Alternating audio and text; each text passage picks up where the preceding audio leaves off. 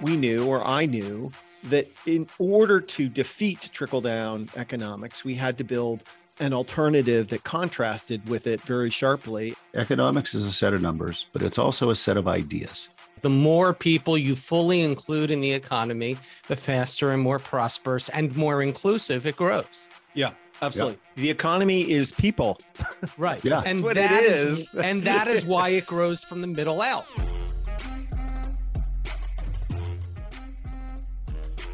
From the home offices of Civic Ventures in downtown Seattle, this is Pitchfork Economics with Nick Hanauer, the best place to get the truth about who gets what and why.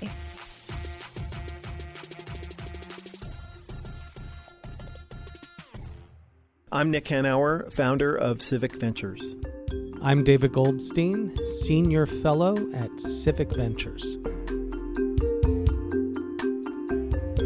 On this episode, Nick, we're going to get a little personal and talk about one of your babies.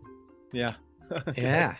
Tell us a little bit about your child known as Middle Out.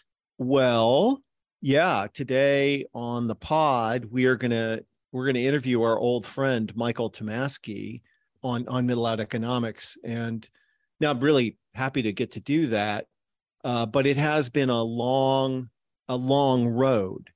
As you may recall, when Eric Liu and I wrote our last book, The Gardens of Democracy, we, the first book we wrote, which was The True Patriot, made the argument that true patriotism in America meant putting, the country first, that selfishness was morally wrong, largely. And the Gardens of Democracy made a parallel argument, which was that selfishness wasn't just wrong, it's actually stupid and self-defeating. And one of the central ideas in that book was advancing a narrative, a counter narrative to trickle-down economics, which was in 2010, 9, 8, totally dominant as sort of the neoliberalism was ascendant, although it was ascendant, but there were cracks everywhere. And certainly that was during the Obama administration, and those guys were Democrats, but as neoliberal as they come. And what I knew absolutely was that the progressive project was not possible without an alternative theory of growth, that you can't just say no to trickle-down economics. You have to say yes to some affirmative alternative to that. And you have to ground that set of policy ideas and intellectual framework in a narrative about economic cause and effect that people can understand and contrast with trickle-down. And so, oh my God, Goldie, I think this was before you and I worked together. Right, just before, yeah. Yeah, but holy crap, we went through so many.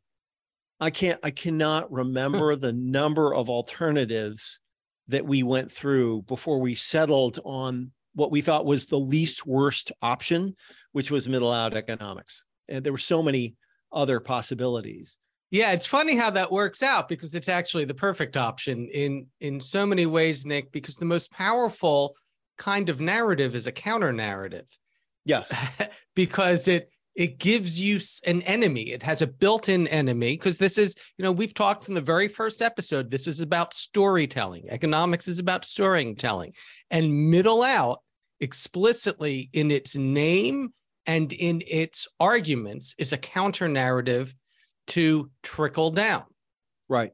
Yeah. And so it works beautifully in that way, because it names the enemy by contrast. That's right. And just reflecting on what you just said, our listeners have only gotten to know me as a sort of political activist, pontificator about economics. But in my former life, I was pretty much centrally a marketing and business strategy person. I was very good at it. And I took it as seriously as I do economics. And that, so for example, building, if you want to have a successful positioning strategy for a product, you must be able to position it against something. Right. right? Humans cannot perceive things unless they are in contrast to other things. If you hold your hand up in front of your face, you can only see it because there is not hand behind it. And so we knew, or I knew, that in order to defeat trickle-down economics, we had to build an alternative that contrasted with it very sharply. And so that's, right. That's basically how we came up with middle-out economics. It is, Nick, by the way, one of the counterintuitive truths about marketing, that competition is good for you if your competitor is going to make the market for you. Yeah. Now you have let your competitor make the market, and then you can compete against your competitor in the market they made.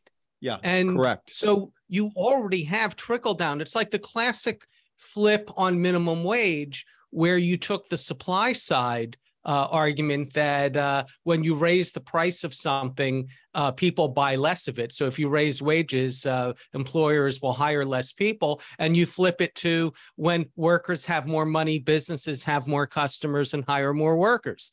Right. They're pretty much inverse instantiations of the same argument. But the other side spent so much time laying the groundwork for you that it's really easy to take that and flip it 180, and it makes perfect sense. Plus, it puts most people back into the center of the economy where they want to be instead of employers. And we had two big advantages. One being exactly what you said, is that you've now built a narrative that puts the vast majority of people at the center of it rather than the periphery. And the other massive advantage we had was it was true. That's the thing, it's like, it turns out it is not true that if you raise wages, it kills jobs, but it is true that if nobody has any money, then nobody will buy any stuff, right? That when workers have more money, businesses have more customers and hire more workers, that this is in fact how markets work. So anyway, I mean, that's that's sort of generally the story. Enough about us. Let's talk to Michael.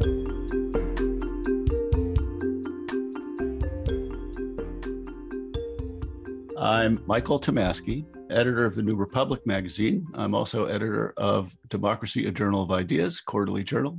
I write fairly frequently for the New York Review of Books, and I am the author of a new book published in September by Doubleday called The Middle Out, The Rise of Progressive Economics and a Return to Shared Prosperity. We're not quite there yet. It's a little bit of an optimistic subtitle.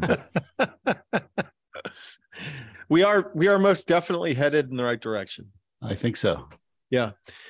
So Michael, so much to talk about, obviously. You and we have been on the middle out journey here for, a pretty long time together. Yeah. So, for our listeners, just sort of give us a summary of your book and the arc of the story of Middle Out. I guess I should start by saying that I borrow the title of the book from an earlier book, more than a decade old now, by two guys named Eric Liu and Nick Hanauer, who coined the phrase "the middle out," meaning that the economy grows from the middle out, not from the top down, as Joe Biden likes to say. I use that phrase because I think it's a very resonant phrase, and I think it's as you and I have discussed many times over the years, it's a phrase that sets up an exact answer to supply side trickle down neoliberal economics, and it has a theory behind it. So it's not just empty words; it has real substantive ideas behind it. So that's why I chose it as the title. I want to help do what I can to make that phrase stick and get out there in the public. As for the book, it's organized in two sections. The first section is historical exposition, I suppose I would say, that goes back to the 1930s and the 1940s and up through really the Great Recession, and tries to tell the history of the United States from a more economic perspective than a political perspective, and explains to people, how Keynesianism took over in the form of New Deal liberalism after the Great Depression, then how Keynesianism lost its foothold in the 1970s because of the OPEC crisis and stagflation and other economic issues, how Milton Friedman and the neoliberals and the supply-siders then took over. And it brings people up to speed on how and why we had those shifting economic paradigms. That's part one of the book, the first 5 chapters. The last 4 chapters are more reported and tell the story of efforts in our world over these last 10 or 12 years to try and change that, to try and end the neoliberal regnancy in economic thinking in this country. And I introduced readers to some of the people who've been central to that fight, including Nick Hanauer, but also including Larry Kramer, the head of the Hewlett Foundation, who funds a massive effort along these lines. My friend Felicia Wong of the Roosevelt Institute, with whom I co-host now a new podcast, which I'm going to plug here, called How to Save a Country. And then, so I describe changes in the activist world, the think tank world, the foundation world, and importantly, in the economics profession itself, where a lot has changed in the last 20 years, mostly all for the better. Then finally, the last chapter is the prescriptive chapter, where I sort of say what elected Democrats should do about all this. Mike, why did you decide to write the book? This is one of the most important stories of our time in politics. There are 2 stories of our time. One is the assault on democracy. And that's, I think everybody understands how serious and grave a situation that is. The other is this effort to try and reinvent our economy in ways that help more people and that transfer wealth from the top to the middle and the bottom. We have, as you both know, in this country, the central economic fact of the last 40 years is a massive transfer of wealth from the middle to the top. The Rand Corporation study that I'm sure you've mentioned before to your listeners from 2020 that describes a $50 trillion transfer of wealth from the middle to the top over the last 40 years. It's time to transfer that wealth back. And, and by the way, it goes hand in hand with democracy and freedom, as I discuss in my last chapter. These aren't 2 different things or 3 different things. It's all one argument. A stronger middle class strengthens democracy. This is something Democrats don't say enough. But when you have too much economic and political power in the hands of the 1%, you creep toward oligarchy. And we're doing that, if indeed we're not already there. So a stronger middle class strengthens democracy and increases people's freedom. Yeah, absolutely. In your research, was there anything, I mean, Mike, you have been obviously not just an observer of this transformation, but an active participant. Cripes, we did how many years ago did you publish the Middle Out Moment in Democracy Journal? Right. I just looked that up. I looked that up not long ago, 2014. 2014, right? Like we have been grinding for a long time. And so obviously you've been, pretty steeped in all this stuff. What surprised you? Is there stuff you learned along the way doing research for this book that you just didn't know that really sort of jumped out at you? It was like aha moment stuff. Yeah, I knew, as you suggest, the foundation and think tank activity and the political activism pretty well. I learned a lot of stuff about economics and about the economic profession and about the changes in the economic profession. And this is chapter 6 of the book. And it's kind of my favorite chapter because it's the one where I learned the most doing the research and the interviews. But economics basically has moved from being based primarily on theoretical modeling to being based primarily on data and empirical research. Now, lay people listening to this show might sound weird to people and it might confuse people. What? You mean 30 years ago, economics wasn't based on data? Well, I'm not saying that. That's overstating it. But there is truth to the assertion that in the economics profession over the course of the I don't know, 60s, 70s, 80s, 90s, theoretical modeling became more dominant than empirical research. And then in the 90s and the early aughts, with more powerful computers and simply more data. For example, the data that Thomas Piketty used for capital in the 21st century, decades of United States income tax returns, just wasn't available to people before. So more powerful computers and more data made better empirical research possible. And to a considerable extent, the empirical research has shown what people like you and I have been saying for 15 or 20 years. Yeah. That, that the game, the models are wrong. Yeah, that the models are wrong and the game has been rigged. And we have, as I said a few months ago, transferred massive wealth toward the top. So to the extent that the economics profession in general has been pushed to the left by a younger generation of economists, it's not really because of their ideology. It's because that's what the data say. Does that really mean they've been pushed to the left, or have they been pushed to reality? Towards the truth. Yes. Yeah, exactly. And I write that very sentence in the book, Goldie, economics is, and I quote Heidi Shierholz of Economic Policy Institute, who I'm sure you both know and who's wonderful.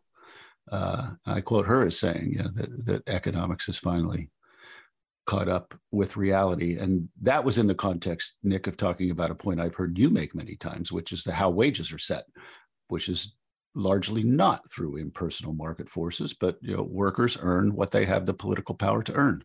Yeah, I mean, and again, we've talked about this on the pod ad nauseum, but just an example to underscore Mike's point about the departure, that a world lived in theory rather than reality. It wasn't until 1994 when the first empirical analysis was done of the impact of the minimum wage on employment, where Andrew Card and Alan Krueger discovered to their horror that none of the theories were true. Yeah. And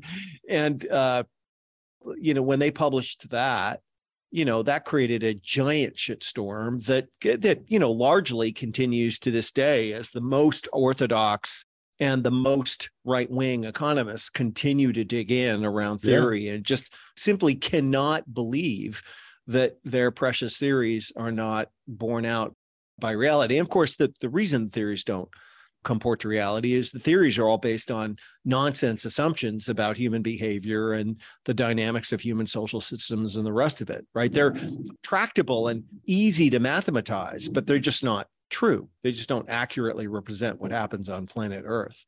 So yeah, it's a fascinating thing. And, the more you peel the layers of this onion back, the more flabbergasted you become about what people believed and why they believed it and what assumptions they were making. And it just boggles the mind how screwed up this profession has been and what a terrible impact it has had on humanity over the last 50 years. Yeah, absolutely terrible. There's a story I tell in the book that's famous in these particular circles, where Card and Krueger were presenting their findings at the Brookings Institution and taking questions, and somebody, there's a debate these days over who exactly it was, but somebody, finally exasperated at all this talk of data, stood up and said, well, theory is evidence too.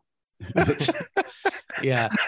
Well, that reminded me of the old economics joke about the economist, when confronted with some exciting new data from a student, remarks, well, that's all very well and good that it works in practice, but does it work in theory?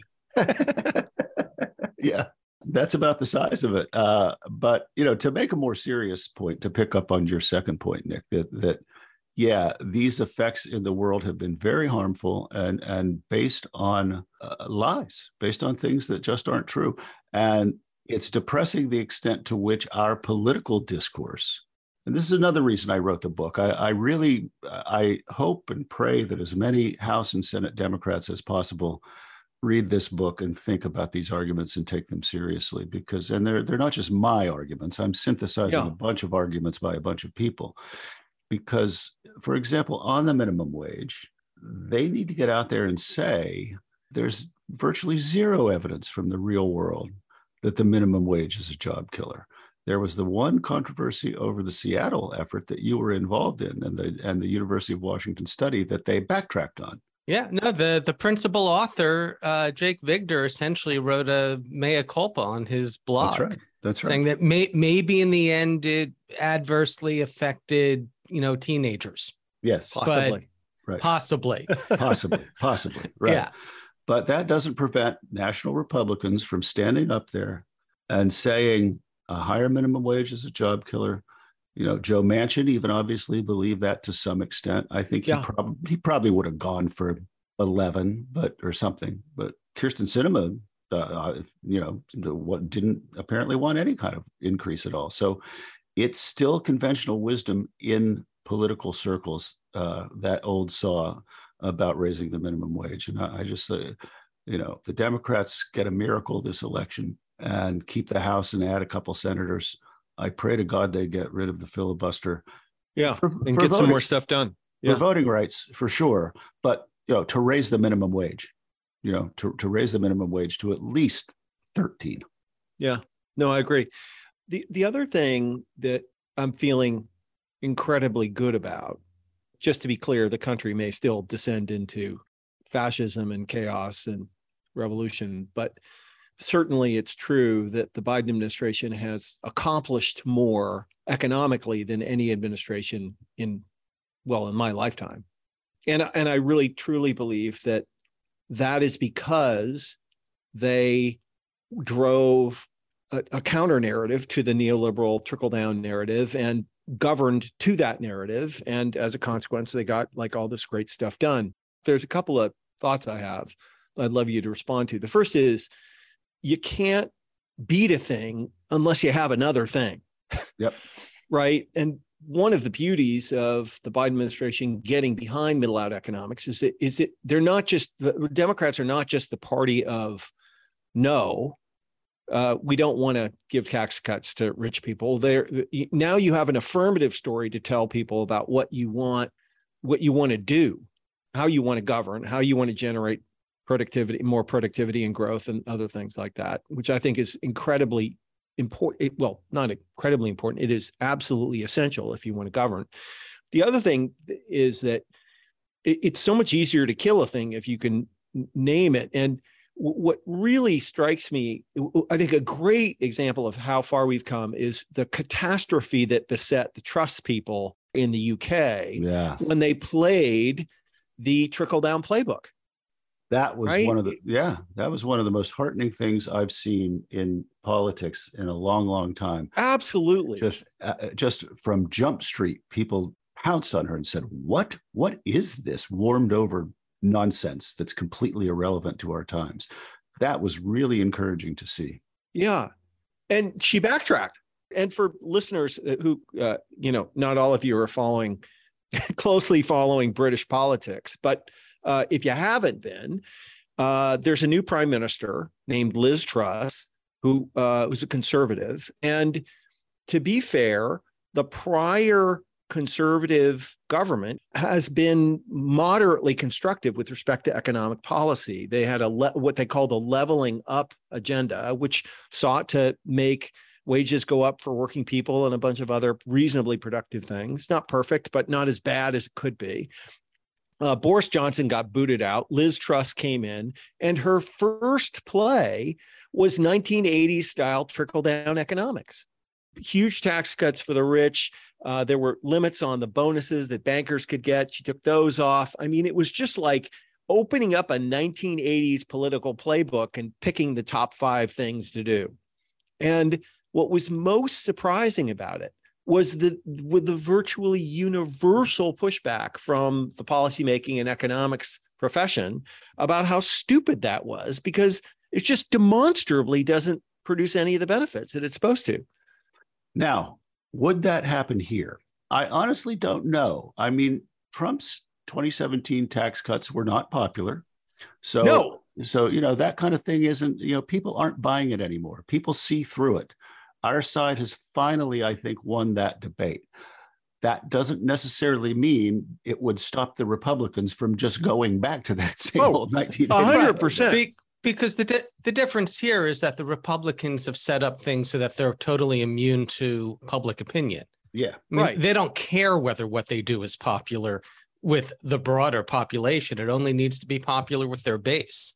Yeah, correct. And, like 80% of Americans are in favor of universal background checks for guns too. But, it's been a brutal thing to do anything on that. So, I mean, the United States suffers from a lack of democratic accountability, but there is no doubt that no one really takes seriously that playbook as a way to generate economic progress. She had to reverse herself. She reversed herself, 10 days, 2 weeks after she announced it, which is just astonishing. Yeah, it was amazing. I've never seen anything like it. So I think that, those politics, those ideas are dead and dying even here, even as lockstep as the Republican Party is. I still think Democrats and liberals and progressives, and you're right that Biden's middle out framing does tell a different story and provide a different context. So they're getting there and progress is being made. I think there's one really important point that needs more emphasis that I don't hear Democrats talk about much, which is that there is no trade-off. Okay. And you and I have talked about this recently, Nick. There is no trade-off between inclusivity and growth, or, equality and growth. Better equality gives better growth. More inclusivity provides better growth. If people don't want to take it from me, they can take it from the OECD, which has published a number of papers along these lines. They can take it from the International Monetary Fund, which published a paper that I cite in the book that said that if women around the world were, permitted to be in the economy at their full productive capacity, the advantages to global GDP would be just absolutely enormous. I forget the number, but it's just a massive number. So that's a backwards thing that the old theoretical economics just had wrong, that you don't sacrifice growth when you try to improve equality, economic equality. I'm glad you brought that up because, as Nick mentioned, both of you have mentioned earlier, there's real economic theory behind middle out, and this is the core, I think the fundamental theoretical heuristic of middle out economics. It is the inclusionary principle that the more people you fully include in the economy, the faster and more prosperous and more inclusive it grows. Yeah, absolutely. Yeah. The economy is people. Right. Yeah. And that's what that it is. And that is why it grows from the middle out, because that's where most of the people are. That's where the talent is. That's where the work is. That's where the consumption is. That's where the entrepreneurialism is. It's not about capital. It's about people. And some of them wield capital, but it's not about capital. It's about including more people in the economy. And there's a ton of theory behind that. Yeah.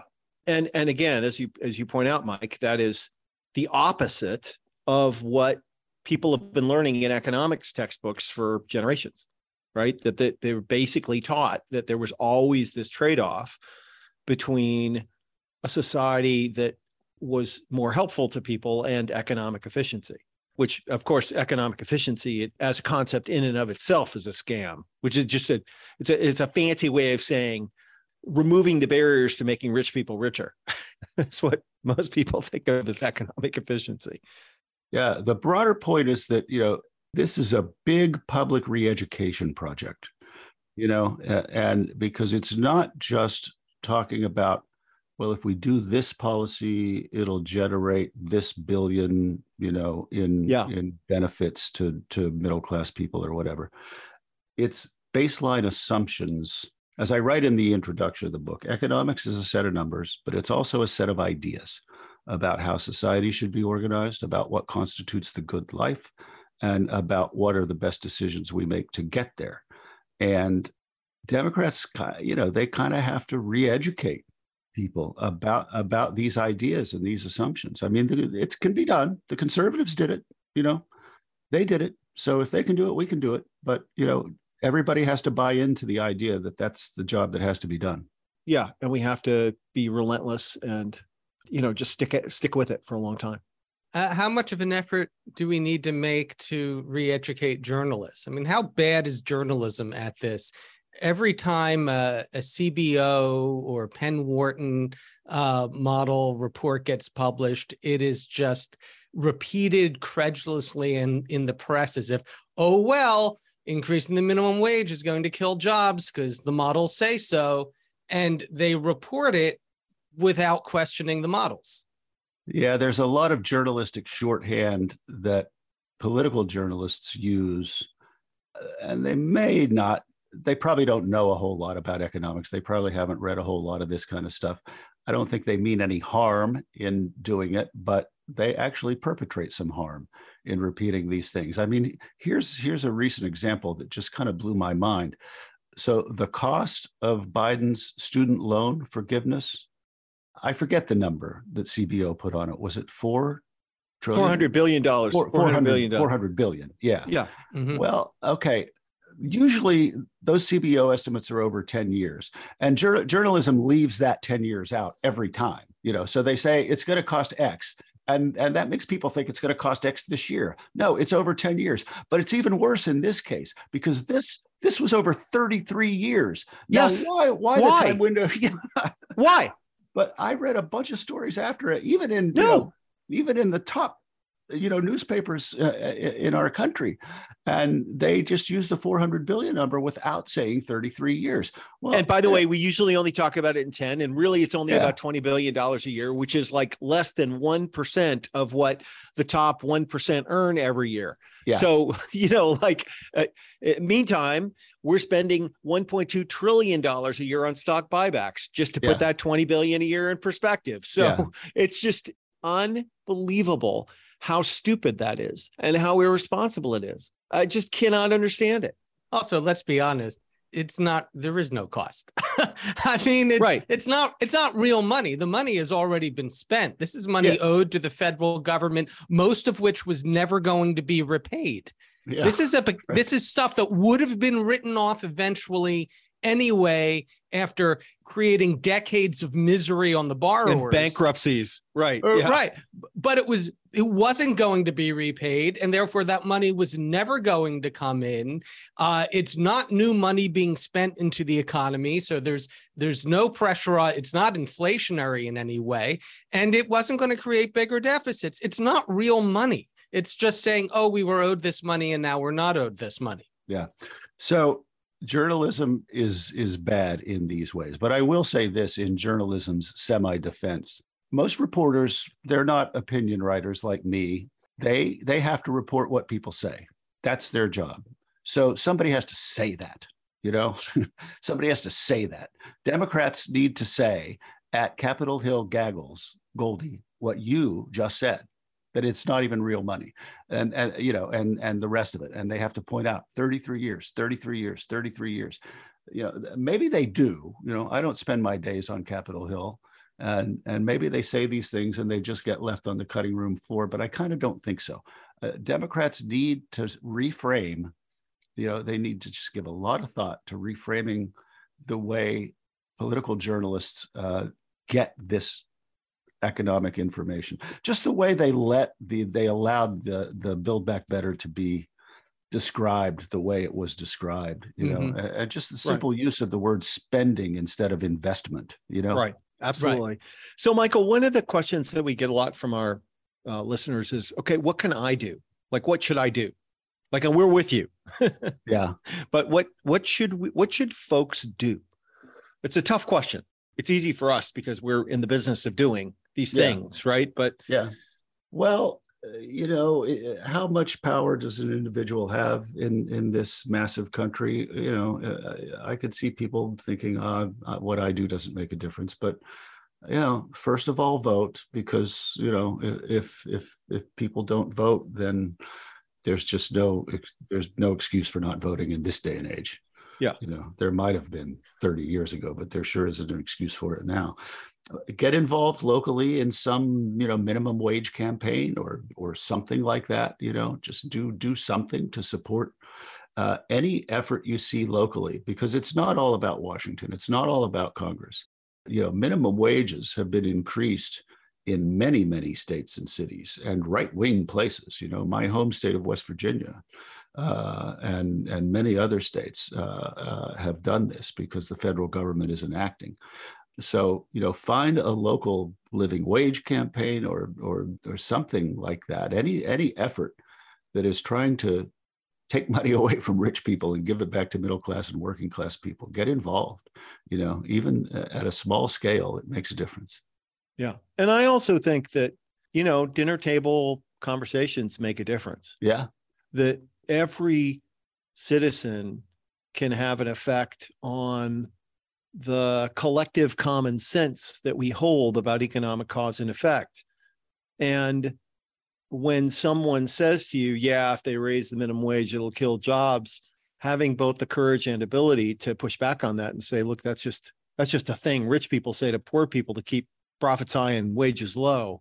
That intervention is super important and needs to happen 1 million times a day in this country over the next 10 or 20 years as we push back on all these terrible economic ideas. And you're right. It is a 10 or 20 year project. If we can preserve democracy, though, I do think that we can win this economic fight. Yeah, I agree. And the shame of it, of course, and we're not going to have time to go into this deeply, is that the reason we're in a democracy fight is because of the economics. Yes, of course. Because we both Democrats and Republicans governed in such a way that for the bottom 90% of Americans, things got worse and shittier every year for 45 years. And after that a length of time, people can be forgiven for wanting to burn the whole thing down. Demagogues only arise where there is economic pain and frustration. That's right. Absolutely. And so hopefully we can begin to prove the economy in a way that will prove to people that democracy is worth saving fast enough. But we shall see. Well, we have one final question, Michael, which is, why do you do this work? Well, I originally did it because it was kind of the only thing I was good at. Okay. That's journalism in a nutshell. yeah, that's about right. I mean, so I grew up in a very political household. My parents were both, pretty stout liberals. My dad was a lawyer and my mom was a school teacher. And in West Virginia, back when everybody wasn't necessarily liberal, but everybody was mostly Democrat. That's not the case now. But so, I was taught to pay a lot of attention to politics, and from the time I was a boy. And then as I grew, it turned out that I had a little bit of a flair for writing. So I just decided to combine the two. But so that's why I started. When I was young, covering politics was a lot of fun. I went out on the campaign trail and we didn't have a bunch of fascists, threatening to destroy the country.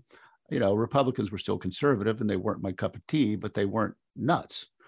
So, journalism through much of my career was very fun, but now it's not fun. It's serious work at a serious moment in our history. So my mission now is a little bit more focused or whatever.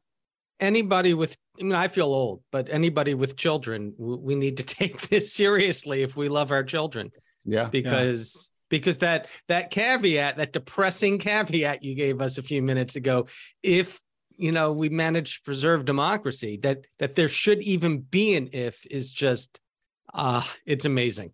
Yeah, we all have kids under 20, I think, or around that. And, I think about my daughter's future a lot. Absolutely. Well, Michael, thank you so much for being here. Thank you for writing the book and playing such a central role in driving this narrative, and more to come, right? Well, absolutely. And I could, of course, say all of those things to you. And I'm grateful to you both for having me on this show. I appreciate it.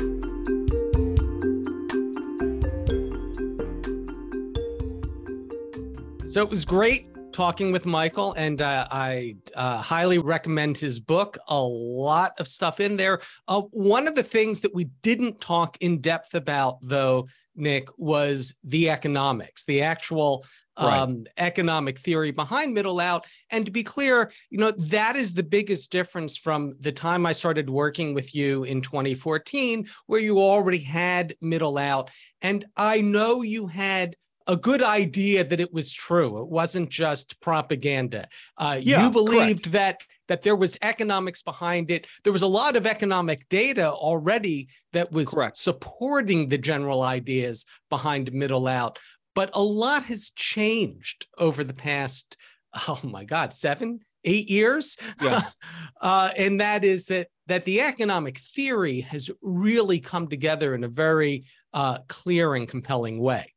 Yeah, I mean, the big difference, of course, is that over these last 8 years, there's been an avalanche of empirical evidence showing that none really of the claims that the neoliberals and trickle-downers were making about economic cause and effect or the benefits that their policies would bring is true, right? Never happens. The only thing that happens is the rich get richer. And the other thing that's come together, of course, is a much tighter and more compelling way of understanding economic cause and effect using the new science and assumptions that the last 40 years of research that make obviously true, right? That, the economy isn't this Pareto optimal equilibrium. Markets don't work because they're efficient allocators of existing resources. They work by evolving new solutions to human problems. Prosperity isn't GDP, it's really the accumulation of solutions to human problems. All of that stuff that we've talked about on the pod before comes together in a way that allows you to understand economic cause and effect in a much more precise way and make, I think, much better decisions about what kind of policies are going to work and which kind of policies aren't going to work. And so the economics behind all of this is made huge strides, which gives, frankly, political leaders and policymakers much more confidence in doing the kinds of things that the Biden administration has just gotten done. I mean, you just have to remember that the Obama administration could have done everything the Biden administration just did. They actually had more political power, right? They had bigger majorities, but they chose not to, not because they couldn't, but because they didn't believe that these things were good. Right. I mean, it's really quite astonishing when you think about two successive Democratic administrations, one that was completely paralyzed around economic policy, and this one aggressively pursuing transformational policies that are going to make a big difference in people's lives. And to be clear, a lot of the science that underlies Middle Out, that underlies the economic theory behind Middle Out, that has been emerging for decades in social sciences, psychology, sociology, anthropology, physics, game theory, information theory. And what Middle Out does, and I think this is what's really important, is we're kind of synthesizing it and putting a name on it. And you shouldn't underestimate the power of naming something. I think you said that in the interview. Naming something is really important because now we've got a place to put it. And it gives it a power because it now exists on its own instead of this, sense that, oh man, things don't really seem to be like we're taught they're supposed to be. Now we know what they are. Yeah, and right. The truth is the economy grows from the middle out. The more people you include in the economy, the faster and more prosperous it grows because the main economic resource is the knowledge and know-how of the people in the economy. That is where solutions come from, and that is how we make our world and our lives better. That's right. And it's pretty simple to say, and it's pretty easy to understand. And, and we're very fortunate to have an administration that fundamentally agrees with that proposition and is governing and leading in that way.